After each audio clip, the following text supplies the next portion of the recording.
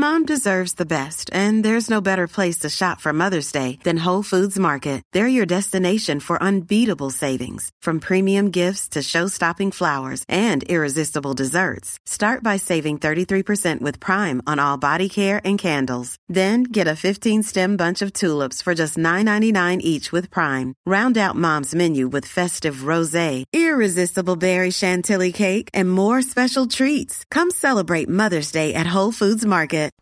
Hello, Oregon. It's Thursday, October 24th, and this is Mary Mooney with a news update from the Oregonian, Oregon Live. TriMet says that fare evasion is a problem officials hear about all the time, so the agency's hiring 9 fare enforcement people. The response on Twitter was immediate and immediately negative. Some folks said they can't believe anyone would complain about a fellow rider not paying a fare.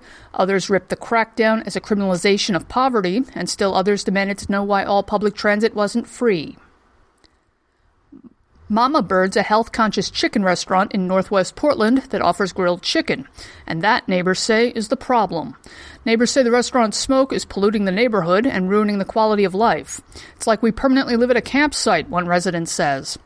The restaurant tried to fix things to no avail, so now it plans to close this Sunday and stay closed for 3 weeks while it installs a $100,000 smoke scrubber. That's a system that uses water sprays and filters to remove particulates from the exhaust that emerges from the smokestack. They hope it helps. State Audit says a new system meant to streamline how low-income Oregonians get help paying for medicine, food, and health could create headaches for caseworkers and clients.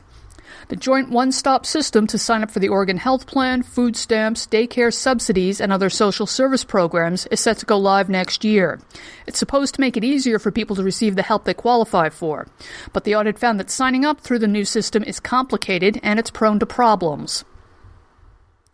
Thursday weather should be delightful. The high will be around 67, the low will be around 46, and we'll have plenty of sun. For these and more news stories, pick up today's copy of The Oregonian or head to OregonLive.com.